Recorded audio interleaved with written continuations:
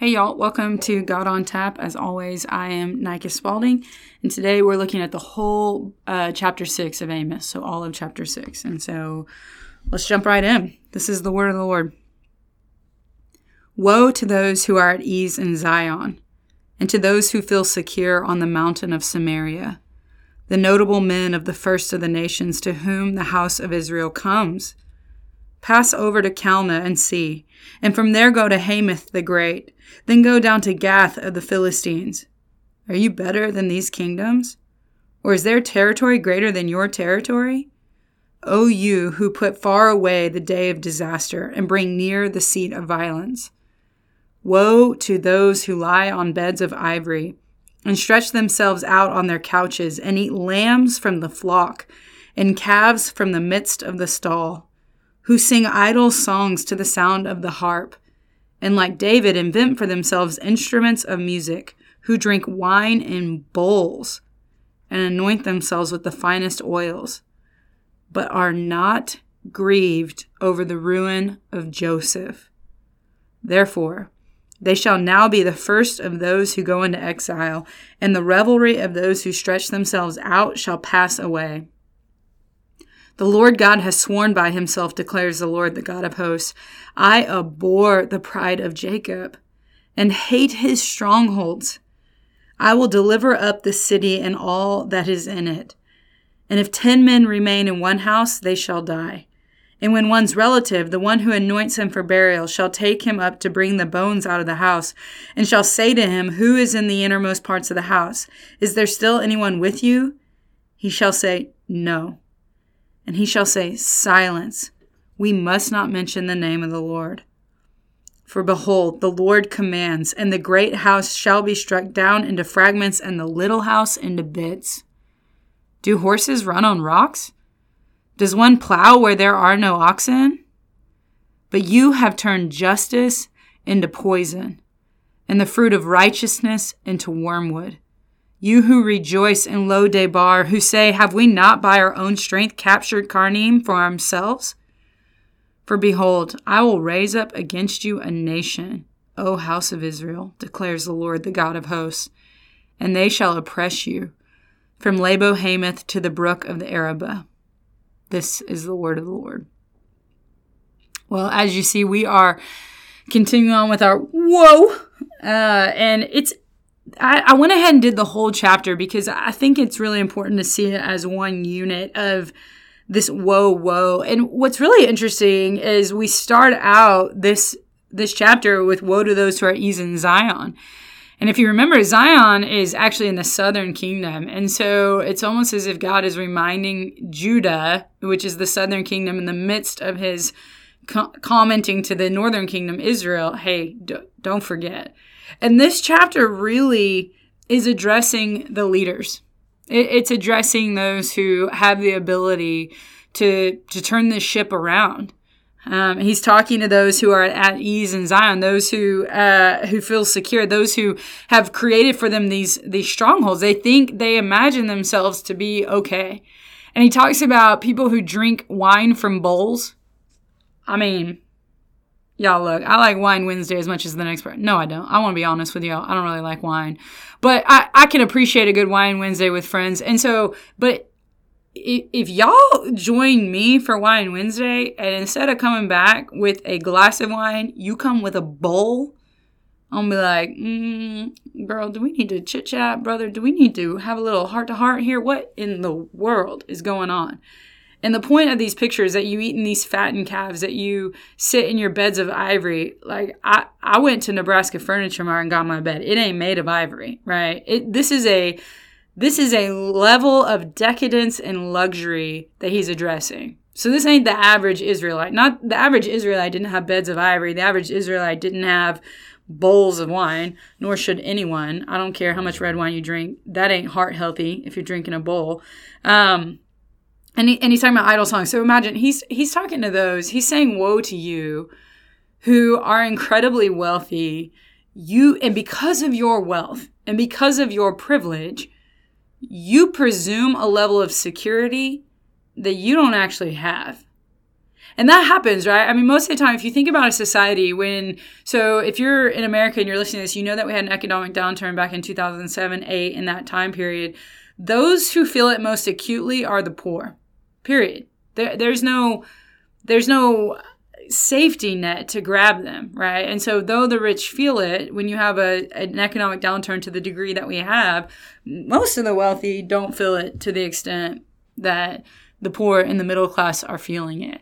And so there is a perceived sense of safety when you're rich. You think you're going to avoid things. You think you're going to avoid calamity, right? If it's flooding in your summer home, then you go to your winter home.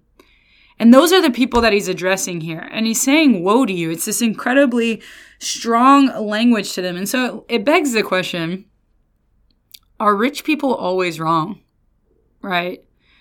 And it's a good question because we have stories in the New Testament as well when Jesus is talking to people and he says, gosh, it is hard for rich people to enter the kingdom of heaven.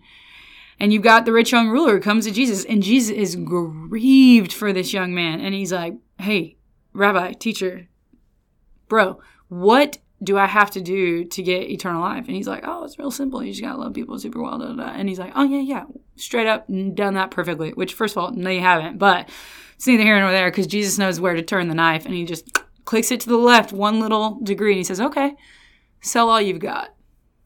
And he goes away. Sad. Why?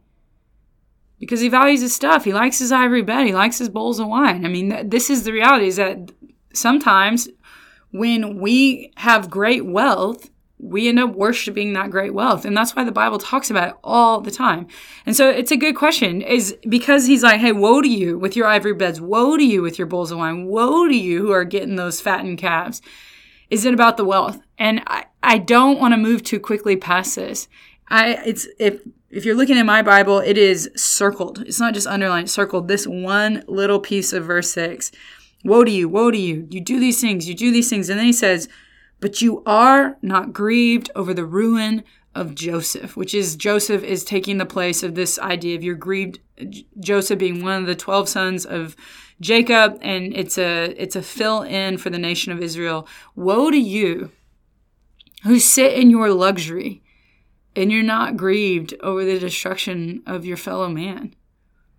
That's the crux of understanding this passage. It just is. Is it bad to be rich? No. Sometimes God just blesses people with wealth. I mean, and I know this because if you look throughout the Old Testament, God often blesses some of the patriarchs. Like God is the one that allows Abraham to acquire a great deal of wealth, as well as his sons, and as well as there's most of the Israeli leaders throughout history that once they come into a position of power or influence, God also blesses them with wealth. Wealth is not the problem. It can be. But wealth is like anything in this world. If it takes the place of the one true God, remember, you become what you worship. So if you allow money and the pursuit of money to take place of the one true triune God who is good and right and holy and the keeper of all good things, who is the one that lavishly gives gifts to his children, if you put money in its place, then you will begin to become greedy and materialistic because you are worshiping the money, not the giver of money. And so it's not the wealth here. It's not woe to you who are wealthy. It's woe to you who are sitting here making your wealth off of the oppression of the land, and you are unconcerned for the poor and the destruction among you. And so if you're listening to this and you happen to be rich, if you happen to be rich because you're exploiting others, straight up, real talk, stop it. But let's just say you're rich for other reasons. Or, if you are rich for other reasons, good for you. You can send donations to Nike Spalding. No, I'm just kidding. But good for you. Be concerned for the poor among you. And I'll tell you, I see examples of that all the time, especially in Dallas, Texas. I see folks who are incredibly rich who are concerned for the poor among us, and God bless them. God bless them. And so this is not about wealth in general, but I will say, take note of Scripture's warning that it's easy to create idols. And so if you're pursuing wealth beyond pursuing the Lord, careful. You do become what you worship. This passage goes on. He says, do horses run on rocks? And talking about the oxen. And no, that's That's absurd. The whole point is that is absurd. And that absurdity is what then gets poured into the next two verses, which is you have turned justice into poison and righteousness into wormwood. Justice and righteousness are supposed to be tasty.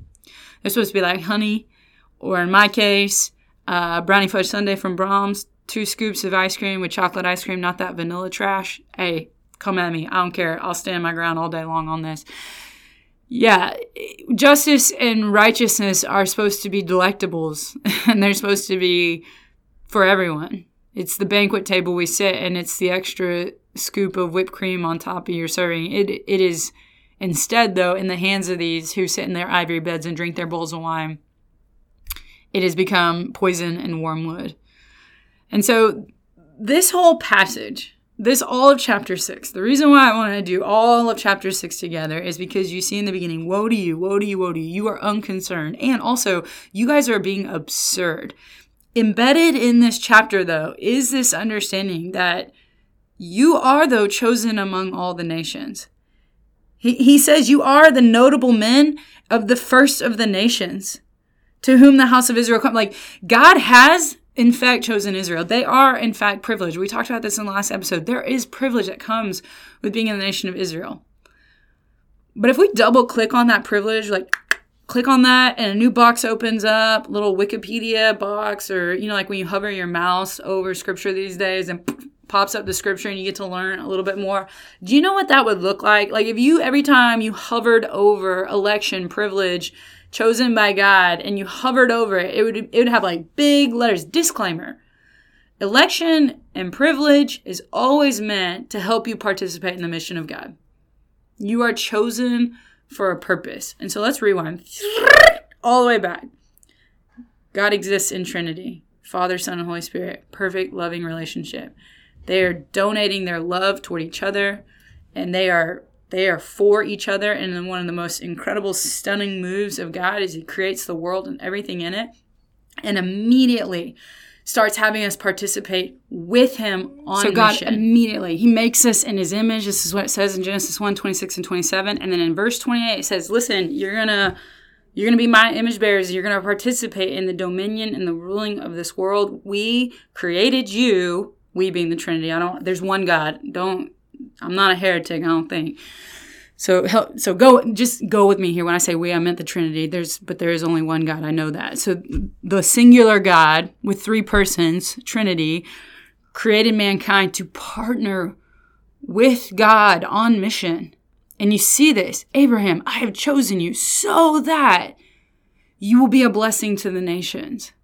It's embedded in the language. Israel, I have chosen you as a nation so that you will be set apart, so that the foreign nations will see that there is one God and he is good, lovely, merciful, kind, salvific.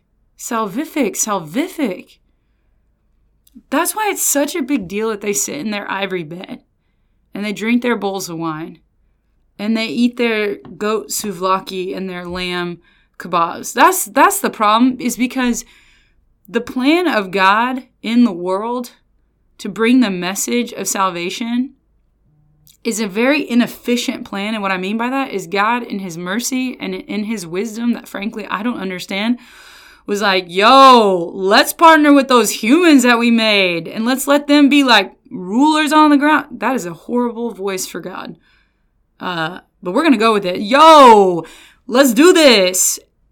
And if we don't, right, if we think that election and being chosen is about our benefit and not for the partnering of the mission of God, that we participate with God in proclaiming in a lost and dying world, there is a God. He is good. He's crazy about you. Come and see, taste and see that the Lord is good. If we don't do that, what's more at stake is more than just our inability to please God. It is also cosmic. If God's plans to reconcile the world is to use us as messengers of that good news, and we sit around on our hands, or worse, participate in the injustice in this world around us, there's a lot at stake. Now, I totally believe in the sovereignty of God, the same God who talks like this, yo, I'm sovereign.